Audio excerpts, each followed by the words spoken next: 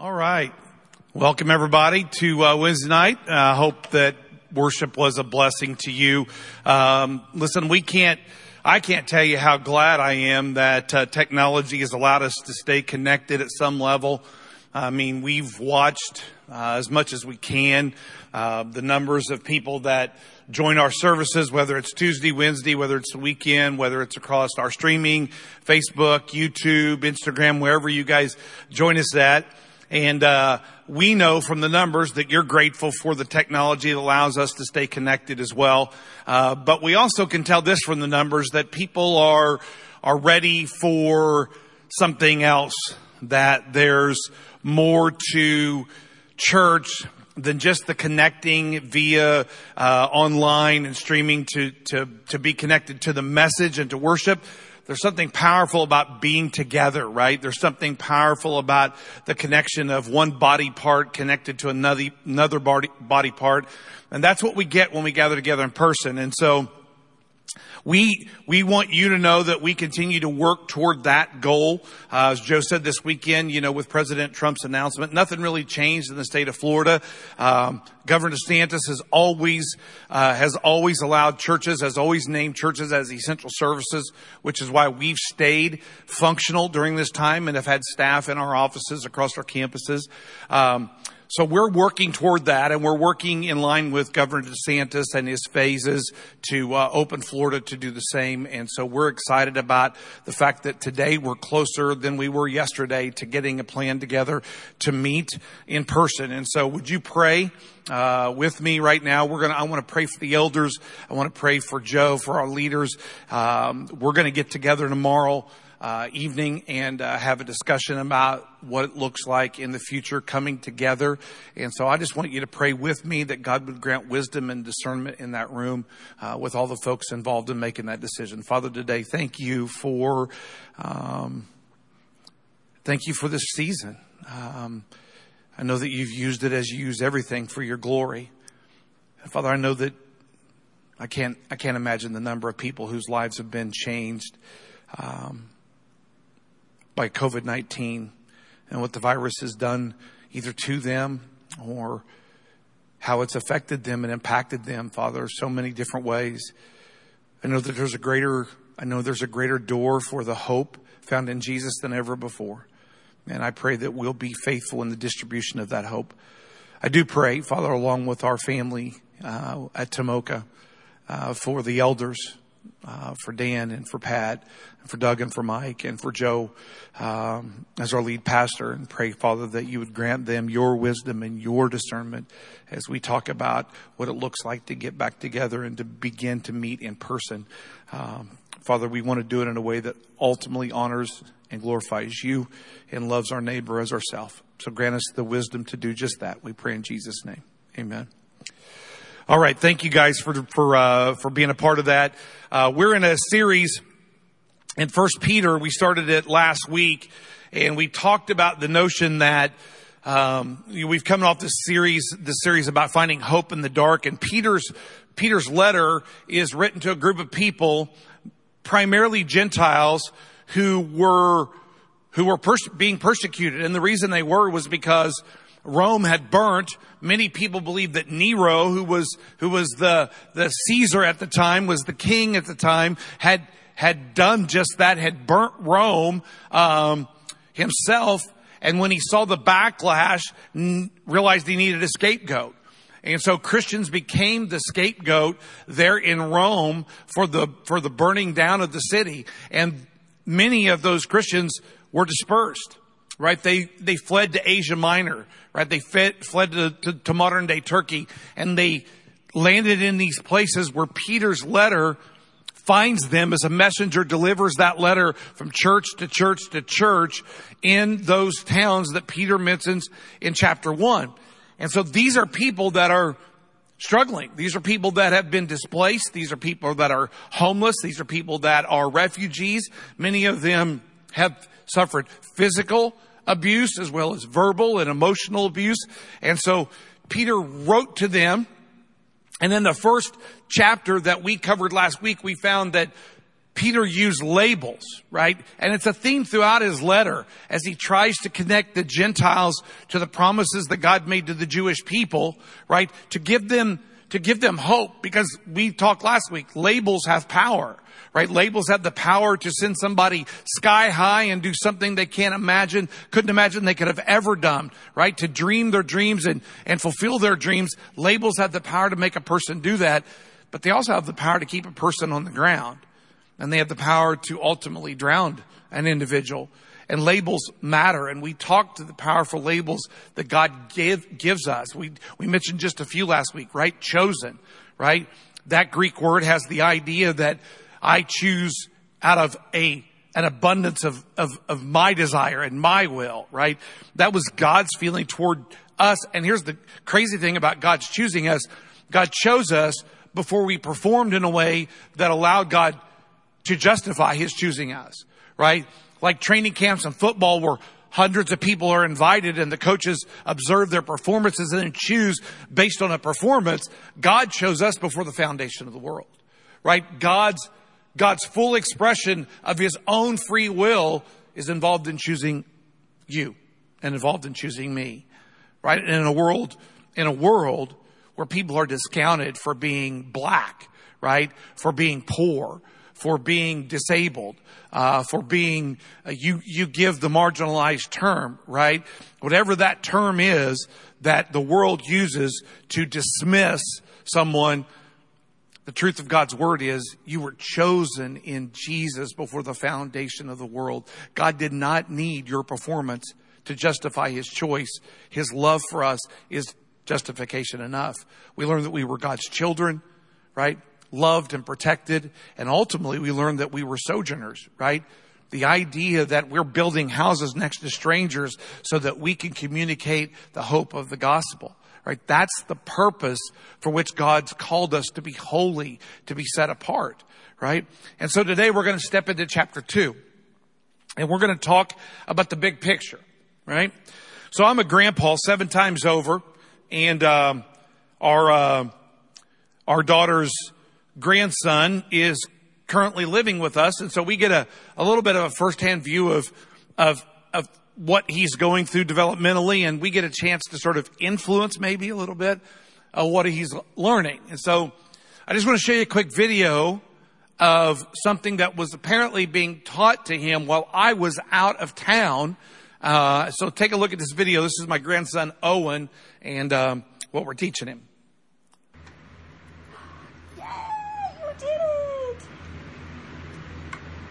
Can you do one more? Can you do one more? Come on, you got this. You got this. Yes! Right. So Owen's learning, being taught by grandma, apparently, to cheer for himself, right? To celebrate. And there's nothing wrong with that, right?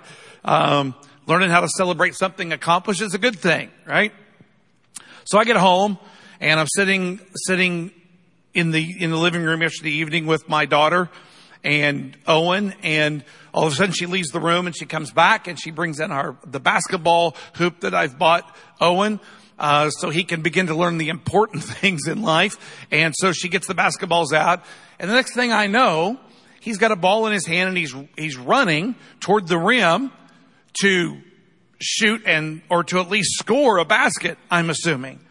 Instead, he runs toward the basket, and with the basketball, he just basically throws it on the ground next to the basket, and then all of a sudden he starts cheering for himself as if he had done something amazing. Unfortunately, I was so flabbergasted, I didn't bother to record it to have video evidence. But this went on for about the next 5 minutes, where he would simply grab a basketball, run toward the hoop, care less whether he made it or not. He was all about celebrating himself. He would cheer, he would clap, he would raise his hands, he would scream, because he was taught how to celebrate himself. And as Harmony and I discussed later, we're going to have to correct this problem, because to us, it's more important. And listen, I'm saying this tongue in cheek. I don't want an email saying how terrible of a grandparent I am, right? But tongue in cheek, we sort of said to ourselves, right, he's got it backwards, right? The goal the why of basketball is to put the basketball in the hoop to score. Celebrating is what you do afterwards, not beforehand, right? And so the whole idea is that we've got to get these things in the right order, right? I love seeing my grandson celebrate and cheer and clap.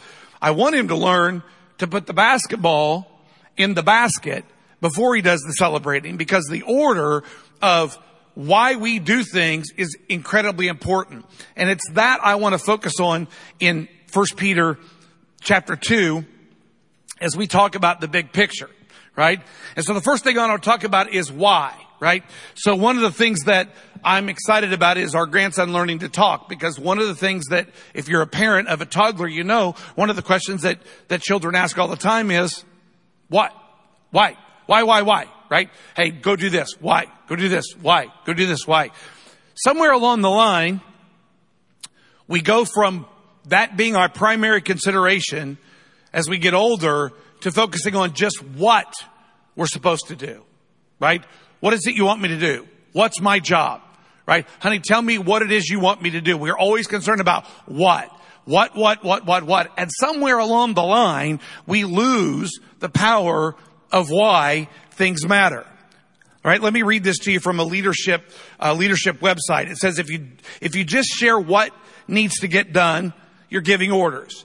If you explain when it needs to get done, you're simply prioritizing and scheduling someone else's calendar. If you explain how things need to get done, you're micromanaging. What if you always explained why something needed to get done? Focusing on the importance and the impact. Saying why provides guidance that empowers the people around you to solve problems, make decisions, and accelerate delivery. Listen, I'm a huge component and believer in why. I realize not everybody is motivated by understanding why we do certain things. Some people are better at just taking orders, right? But I believe that ultimately we're all served better if we understand why we do what we do, right? It's why we have such a clear mission statement at Tomoka. We exist to make it hard for people to go to hell from this generation. Listen, we need that clarity in our why, because if we don't have clarity in why we do what we do, how will we ever know that what we're doing is correct? And it's the same for you and I personally, right? It is very difficult to practice the Nancy Reagan philosophy of the 1980s about everything in our life that the Bible says we should and shouldn't do, where she said, just say no. Right? The reality is just saying no ultimately becomes a lot more difficult for us if we don't understand why that no is connected to it. And a book such as the Bible that gives us tons of direction about things such as money, marriage, raising children, what I should and shouldn't put in my body, what I should and shouldn't say out of my mouth, what I should and shouldn't think in my mind, right? All of these directives about what we should do come at a cost if we never tell people why. I think 1 Peter chapter 2 tells us why. Let's read it in 1 Peter 2 verses 4 through 10. He says, as you come to Jesus, the living stone rejected by humans, but chosen by God and precious to Him, you also, like living stones, are being built into a spiritual house to be a holy priesthood, offering spiritual sacrifices acceptable to God through Jesus Christ. For in Scripture it says, see, I lay a stone in Zion, a chosen and precious cornerstone, and the one who trusts in Him will never be put to shame. Now to you who believe, this stone is precious. But to those who do not believe, the stone the builders rejected has become the cornerstone, and a stone that causes people to stumble, and a rock that makes them fall. Listen to this. They stumble because they disobey the message, which is also what they were destined for. But you, those of us who believe in Jesus, right? But you are a chosen people. There's that word again, chosen, right? The value of that label means something to people who think they've always had to earn somebody's approval. We're a chosen people. We're not just chosen, we're a royal priesthood. And we are a holy, set apart nation. Listen to this. God's special possession, that you and I may declare the praises of Him who called you out of darkness into His wonderful light. Listen, here's the reality. Like, these are people who are being persecuted, right? These are people who are being tested and tried because of somebody else's claim about who they were. And they're struggling. Right? They're struggling to figure out how they're supposed to do this well. Right? And Peter gave them the power of positive labels, as we read some of those last week. But ultimately, what Peter does is he gets to the core of why these people should do what they do. Because ultimately, in Jesus, we are God's possession to declare, right? That Greek word is a two-part Greek word that has at its root the same Greek word translated angel, right? At the end of the day, we are messengers, he says, to proclaim the excellencies or the praises, right? That goes to God's nature of who He is for those of us who've been taken out of darkness and into a marvelous light. Here's how some of the other writers said it. Paul writes it this way in Titus 2. He says, for the grace, and everybody who hears this verse should say amen, should have this written down or memorized, right? For the grace of God has appeared that offers salvation to all people. Nobody's saved without the grace of God. Can I get an amen? Right? And listen to what the grace of God does. And this is where we had it wrong for so many years in the church. We thought if we scared people to death, they'd behave. That's not what the Bible teaches. The Bible says God's grace teaches us to say no to ungodliness and worldly passions and to live self-controlled, upright, and godly lives in this present age. Listen to this. While we wait for the blessed hope, the appearing of the glory of our great God and Savior, Jesus Christ, who gave Himself for us to redeem us from all wickedness and to purify, to set apart for Himself a people that are His very own, eager to do what is good. Paul said it this way to the church in Corinth, 2 Corinthians chapter 5. He says this, for Christ's love compels us, because we are convinced that one died for all, and therefore all have died. And He died for all, that those who live should no longer live for themselves, but for Him who died for them and was raised again. Listen, the Bible is constantly reminding us of the power of why, right? Our why is bigger. And here's the thing about why. It's always bigger than ourselves, right? Our why, according to Peter, is, listen, we are a chosen people, a royal priesthood, right? A people who were never a people, who are now a people of God's own possession, right? And here's our purpose, to make sure that we proclaim the goodness of God's grace found in only Jesus Christ. To talk about being transferred out of this darkness into this marvelous light. Right? Listen, for so many people raised in church, everybody thought the purpose of the church was to make sure that we were your moral police, that we taught you how to behavior modify, right? That was what we did to people for years. And here's the problem. It didn't work. Not only did it not work, it kept us busy from the ultimate purpose that God made the church. Listen, this is why Joe's a great leader. Joe's a great leader because he instinctively, or giftedness through the Holy Spirit, understands that the purpose of the church isn't to monitor every one of our behaviors. Listen, if all we're supposed to do is monitor the behavior of the people in this church, we need a much smaller church. Because there's way too many of you to monitor. And there's way too many things you're doing for us to try to figure it all out. Really? Then that's sort of the power of Facebook at times, right? People troll on your Facebook account to see what you're posting, right? Are you drinking, or where you're hanging out, or who you're hanging out with? Listen, I have no interest in that. What I want is for the church of Jesus to do what God intended it for it to do when He purchased us with His with the blood of his son Jesus. And that is to continue to tell people of the hope that's found in Jesus. That's what I love about Tomoka. It's ultimately what I love about my lead pastor and my friend Joe, is that for 27 years, he's never failed to keep the church pointed in the right direction. And listen, it isn't always easy, right? There are voices that come all the time about what should and shouldn't be done and why are we doing this. But ultimately, listen, our job is to proclaim the excellencies of him who took it out of this darkness and into this marvelous light. Listen, Paul said it this way to the church at Corinth at the end of that 5th chapter. He said, so from now on, listen, the love of Jesus compels us, right? Because we know that one died for all, and therefore all have died. Our debt's been paid. He said, so from now on, we regard no one from a worldly point of view. Listen, our job isn't to view people based upon the world's standards, right? Paul said we don't do that. Though we once did, and once regarded Christ in this way, we do so no longer. Therefore, if anyone is in Jesus, right? And this is connected to seeing people differently. If anybody's in Jesus, they're new. It's a new creation. The old's gone and the new's here.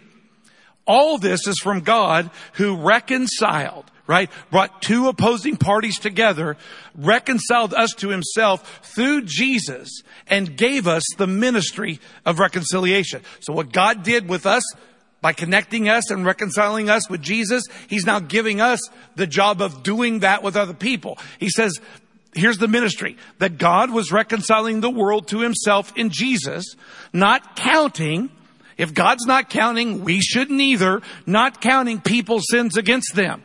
And he has committed to us the message of reconciliation. What is that? We are therefore Christ's ambassadors, as though God were making his appeal through us. We implore, the Greek word is beg. We beg you on Christ's behalf, be reconciled to God. We exist to make it hard for people to go to hell from this generation. You and I exist for a bigger purpose, right?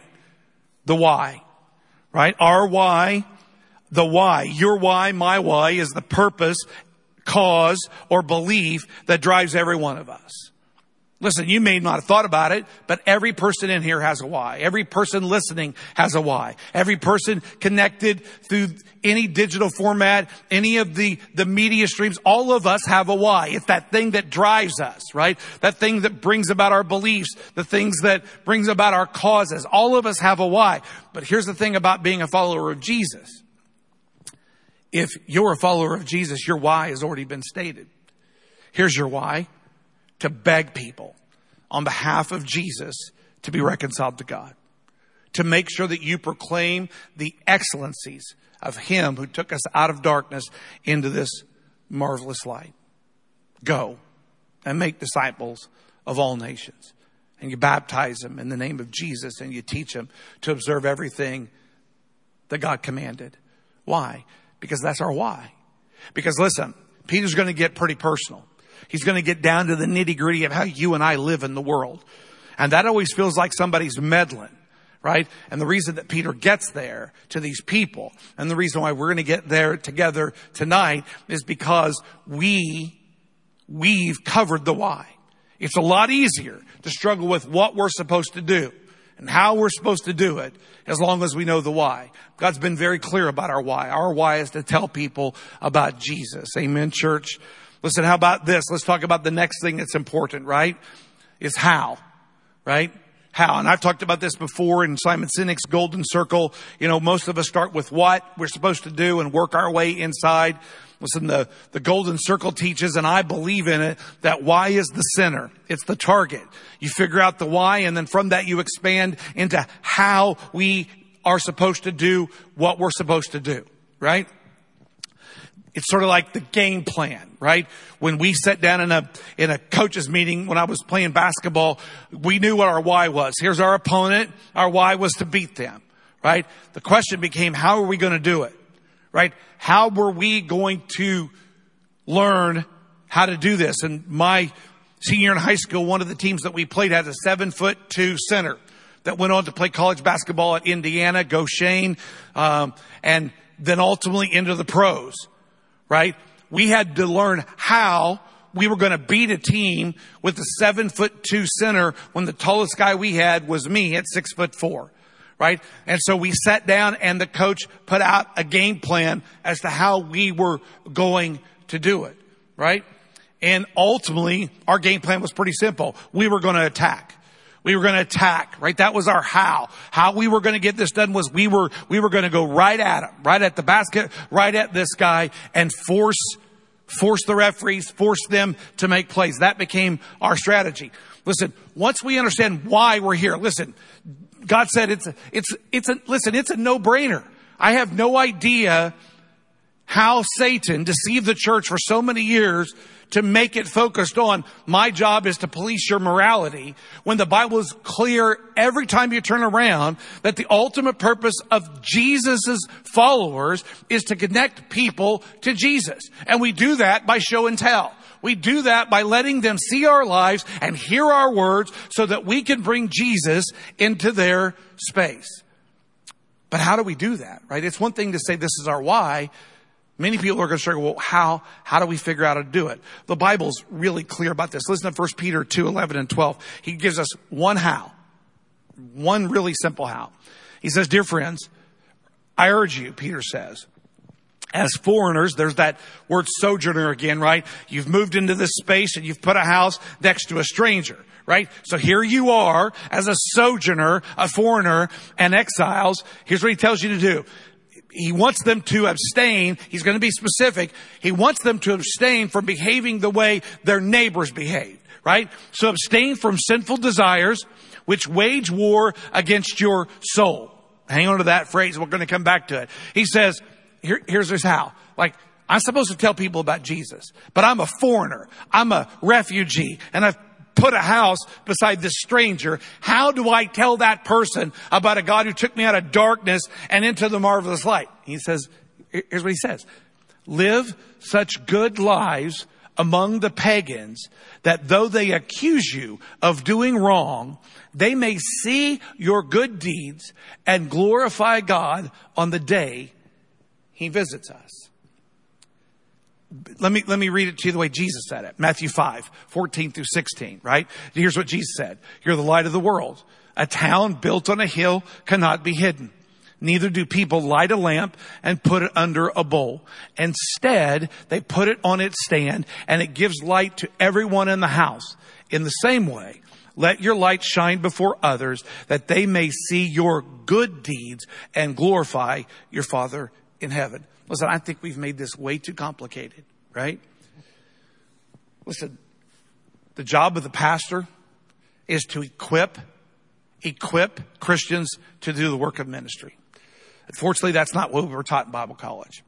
We were taught our job is to preach the Bible, do the sermons, be at the hospital, right? Do all the visitations, the funerals and the weddings. Make sure that you're in the office on a scheduled time. So if the elders call, you can be tracked down and found, right? Everything. Listen, the Bible says in Ephesians 4, the job of the pastor and the evangelist and the teacher is to equip the church to do the work that God called them to do. Okay. Right? How do we get that done? It's really simple.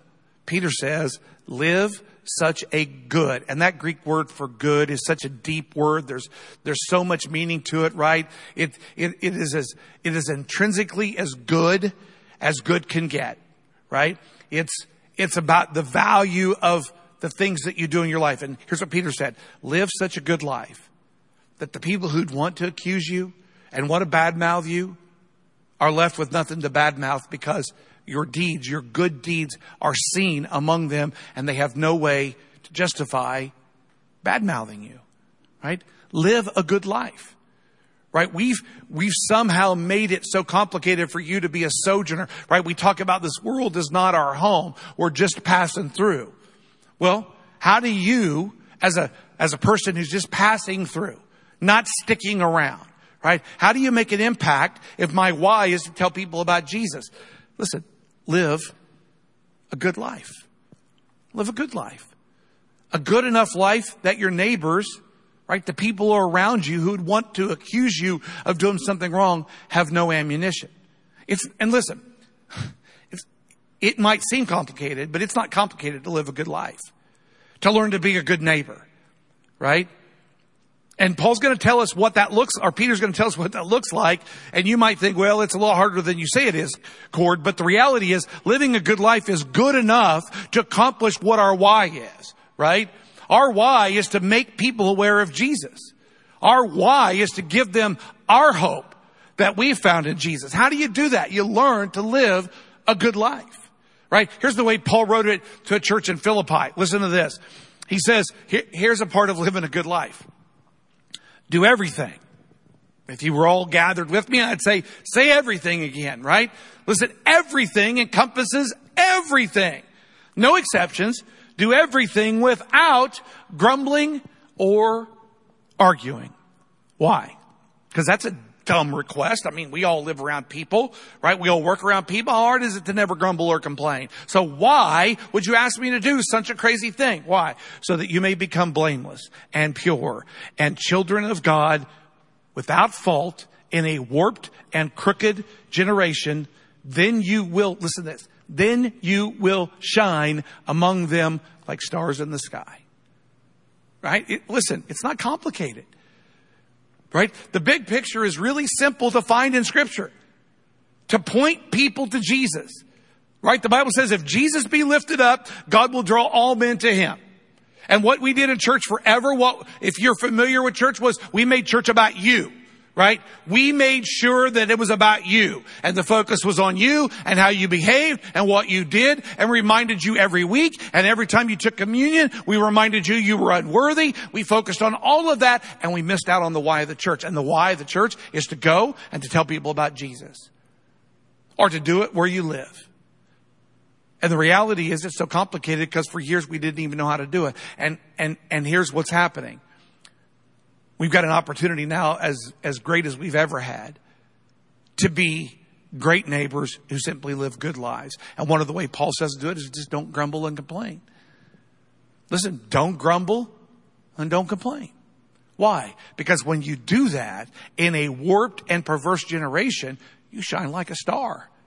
And what did Jesus say? Let your light so shine, right, among them, that they may see your good works and glorify their fathers in heaven. Right? How about Matthew? Jesus said it this way, Matthew 7. By their fruit you'll recognize them. Do people pick grapes from thorn bushes or figs from thistles? No. Likewise, every good tree bears good fruit, but a bad tree bears bad fruit. A good tree can't bear bad fruit, and a bad tree cannot bear good fruit. Every tree that does not bear good fruit is cut down and thrown into the fire.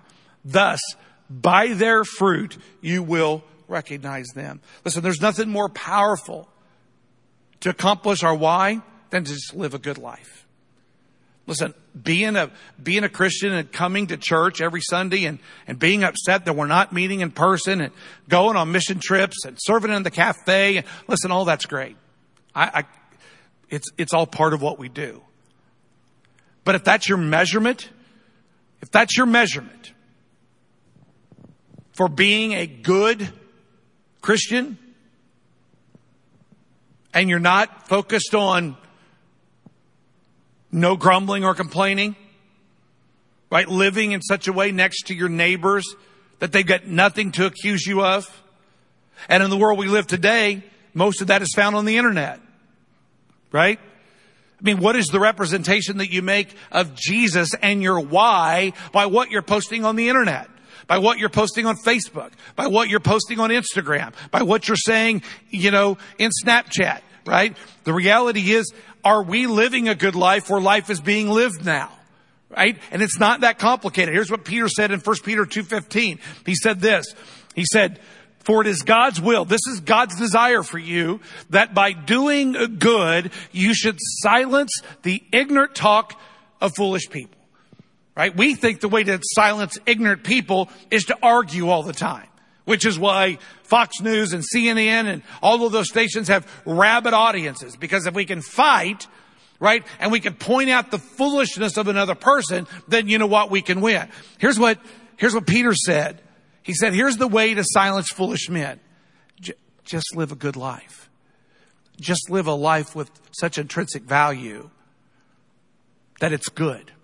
And that's how That's how we'll make it possible for people to hear about Jesus, and how we'll make it hard for people to go to hell. Because at the end of the day, we get to the final point, which is this. What? Because it always comes down to this. Listen, we talked about beating Effingham and their 7-2 center. And we sat in a room and coach gave us our game plan. Listen, your job is to go out and attack. We're not going to sit back and we're not going to be cowards. We're going to press them and we're going to attack them. And then he told us what to do. Right? We went down on the practice floor, and the team that we scrimmaged against and practiced against was a team not of 5 people, which was the rules in basketball, but 6. And on that team, 2 of the 6 carried broomsticks, so they were taller than normal. And we learned what to do because we knew how we were going to get it done and why we were supposed to do it. But the what?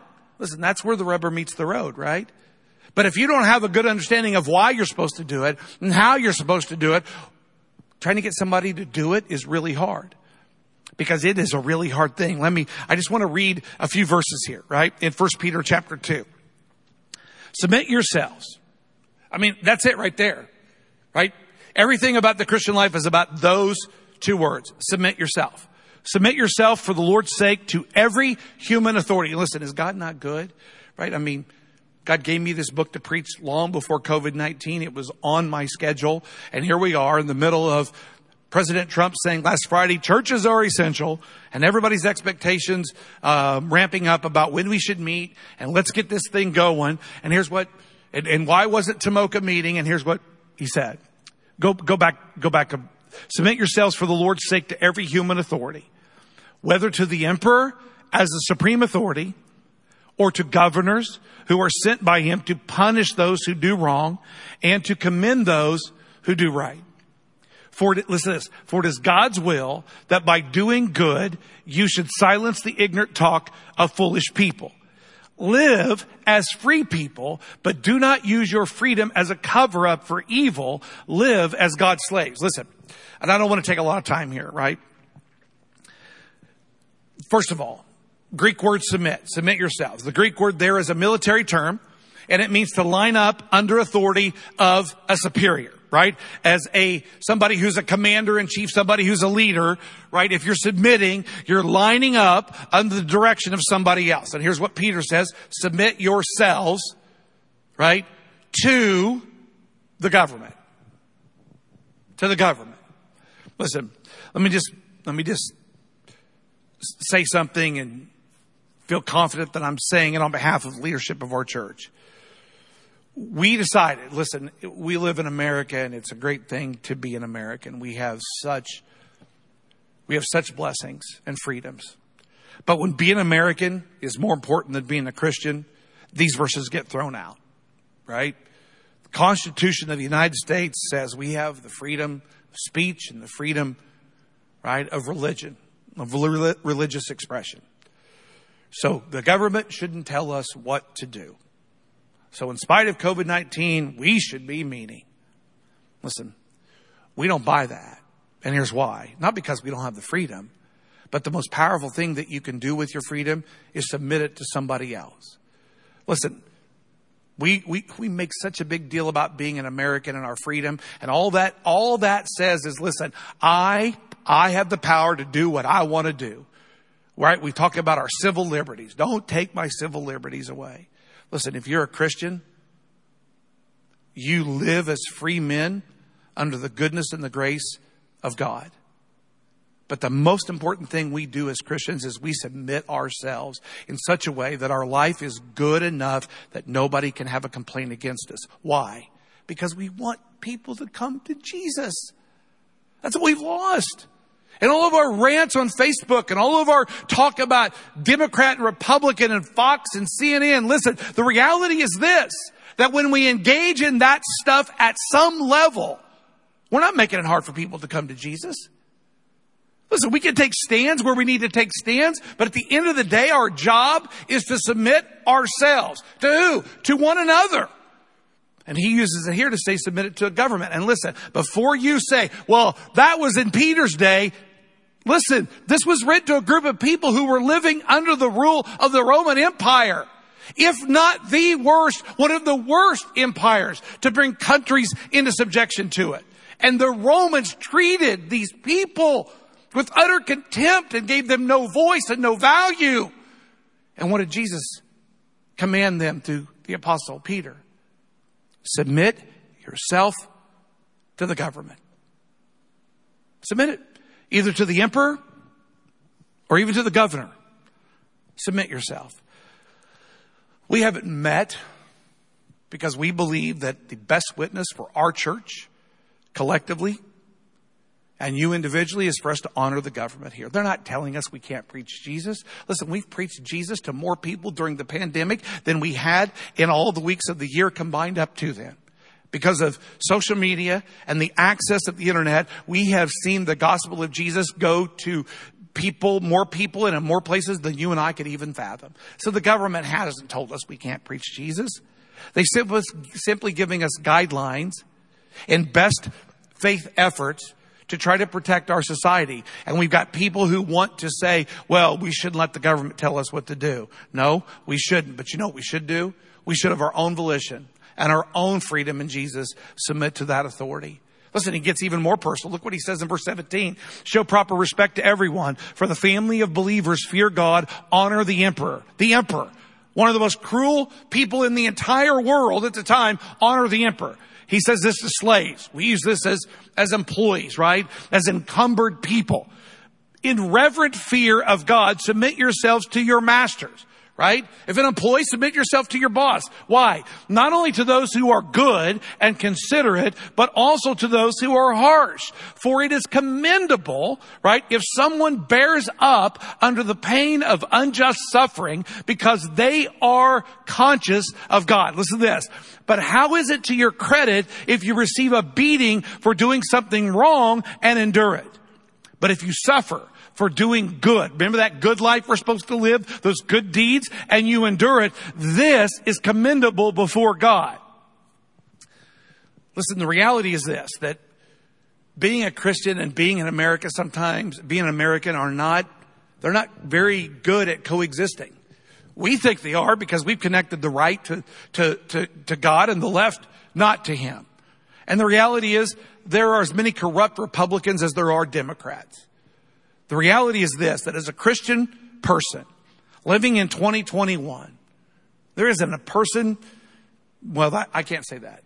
It seems to me that we have a government that has some corruptness in it. And the reality is this, we often base our submission to the government based on who's in charge. When in reality, for Christians, it doesn't matter. Our job is to submit in such a way that we bring honor where honor is due, respect where respect is due, and we make it so those people out in the world who would want to criticize the church and badmouth us have no excuse to do so. And by so doing, we point them to Jesus. And isn't that why we do what we do? Listen, if you want your kids to see a living and breathing example of what it means to be a follower of Jesus, then learn to do these things. Romans 13:1, a couple of scriptures, we'll close it out. Let everyone, no exceptions, everyone, right? I looked up the Greek word, it means everyone. Let everyone be subject to the governing authorities, for there is no authority except that which God has established. The authorities that exist have been established by God. Listen, Governor DeSantis has a great phase 1, phase 2, phase 3, and ongoing to open up the state. We're using those guidelines to make decisions about when we should open in person. We're all anxious. Listen, it's been a challenge for our staff, right? To just sit back at some level and wait and be restricted. We're ready. We're ready to open the doors and we're ready to unleash, God's kingdom on the world again. We're ready. Joe's chomping to go plant a church somewhere, right? We're ready to go, but we're submitting. We're exercising our freedom, right? The freedom that we have in Jesus, we're exercising it in such a way that we want the surrounding community to see the way Tomoka behaves in light of those passages so that they have no complaints against us, right? Listen, and so we're going to ask you to do the same. Listen, you're a representative not only of this church, but of Jesus. We want you to have the same feeling, right? We're not doing God any disservice by not gathering yet.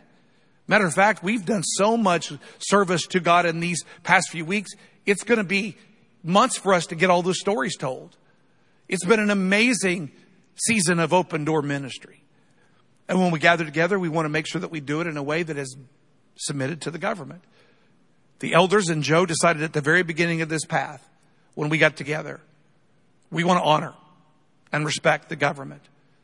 We want to make sure that we stay in line, because here's why. People are watching us, right? People are watching Tomoka Christian Church, and we don't want to give them an excuse to do anything but glorify God so that they're ready on the day of visitation, right? How about 1 Peter 2:16 and 17? Peter says it this way: live as free people, but don't use your freedom. Listen, this is where being an American and being a Christian gets complicated. We're Americans. We're free, right? Right to life, liberty, and the pursuit of happiness, right? But he says live as free people, but don't use your freedom as a cover-up or a crutch for doing the wrong thing. Live as God's slaves. Show proper respect to everyone. Love the family of believers. Fear God and honor the emperor. Listen, our freedom's a powerful thing given to us through the grace of God through His Son, Jesus Christ. But that freedom is ours then to choose to submit where we're supposed to submit. Galatians 5, last one I want to read to you. You, my brothers and sisters, were called to be free. But don't use your freedom to indulge your flesh. And listen, we always say flesh. We think about sexual sin and all this stuff. Listen, your flesh is anything that is contrary to the Spirit of God, right? So whether it's grumbling or complaining, stomping your foot, right? Gossiping, doing whatever. He says this: don't use your freedom to indulge the flesh. Rather, serve. This is the choice. Serve one another humbly in love. For the entire law is fulfilled in keeping this one command: love your neighbor as yourself. Because if you bite and devour each other, watch out, or you'll be destroyed by each other. Listen, that's not living a good life, and that's certainly not helping your neighbor who doesn't know God to glorify Him by your behavior. Listen, it matters how we talk to each other. It matters what we say. It matters. And in this time especially, our world is ripe for people to complain and to point fingers, and to make excuses. And listen, we've never been a fan of the churches that decided to go rogue against their government. I've got my dear friend who's leading a church in Illinois, and a governor who says, listen, if churches want to meet at the end of the month, they can, but only outside. And he's leading a church of a group of people that say, hey, we're going to ignore them. We're going to ignore the government. And we're going to open. And his argument is, why are you making going to church a right or wrong thing when it doesn't need to be? I think there's things for us to learn in this season. I think one of the things that we can learn is this: that the church has power even if it isn't collectively meeting together on weekends. We've had an amazing impact because of you across our city, across our county. We've had an amazing impact because you understand the power of the church isn't just in gathering. And we do understand the power of gathering. There is power in this room being filled with believers worshiping God and lifting His name on high. But there's more power in our why when we live as neighbors who learn to submit ourselves in the proper way. Because at the end of the day, this is not about you. And this is not about me. At the end of the day, this is about God. And the only way for us to be right with Him is to know His Son Jesus. And we have a great responsibility as a church to make it hard for people to reject Jesus. We've got a huge responsibility. Last verse I want to read is found in 1 Peter 21 as we leave. He said, to this you were called, because Christ suffered for you, leaving you an example that you should follow in His steps. Listen, He's not asking us to do something He hadn't done Himself. Listen, He committed no sin, and no deceit was found in His mouth. When they hurled their insults at Jesus, He didn't retaliate. And when He suffered, He didn't make any threats. Instead, He entrusted Himself to Him who judges justly. He Himself bore our sins in His body on the cross so that we might die to sins and live for righteousness. For by His wounds, you've been healed. Listen, we've misquoted that verse out of Isaiah 53 for our own selfish purposes too long. Listen, Jesus's body was broken so that we could be healed. Not physically. Our bodies are condemned to the grave, right? The wages of sin is death, and to death we'll go. Our body, the Bible says, is growing more corrupt day by day. Our healing is in our relationship with Jesus and our relationship with God through Jesus. That's how Jesus' body, right? By his stripes we're healed. Listen, those stripes were for me. Those stripes were for you because we couldn't do this right. Those stripes made it possible for you and I to be in a right relationship with God through his son Jesus. Now it's our job to tell everybody we can about the God who took us out of darkness into a marvelous light. How do we do it? Live a good life. Live a good life. And what does that look like? Learn to submit. Submit to everyone. Give honor where honor is due. Respect where respect is due. Submit to the government, whether you agree with them or not. And if you're an employee, submit to your boss. Not just the good bosses, but the bad ones also. Why? Because when we do things like that, we shine like diamonds, right? We shine like stars. And all of that light that we bring into the world points to nowhere but to God and his son, Jesus. Let's pray. Father, make us aware of the power of light. Help us to see the world and all of its darkness. We've clearly been duped into just not seeing the dark. And so we speak and we act in a way that shows that we're just not aware of how dark the places are around us. So make us aware of the bigger fight. Lord, make us unified as a church in our stand to open when it's time to open, and to do it in a way that makes the world take notice of you and not us. There's no impact in someone's soul when the focus is us and not you. And so God, make us aware of that and make us choose that. And if that means we put a hand over our mouth, if we keep our opinions to ourselves, Lord, teach us to do that. But at the end of the day, Father, make us aware that our job is to make it hard for people to go to hell. And so make us ambassadors who on your behalf are asking people to be reconciled to you through your son, Jesus. I pray in his name. Amen.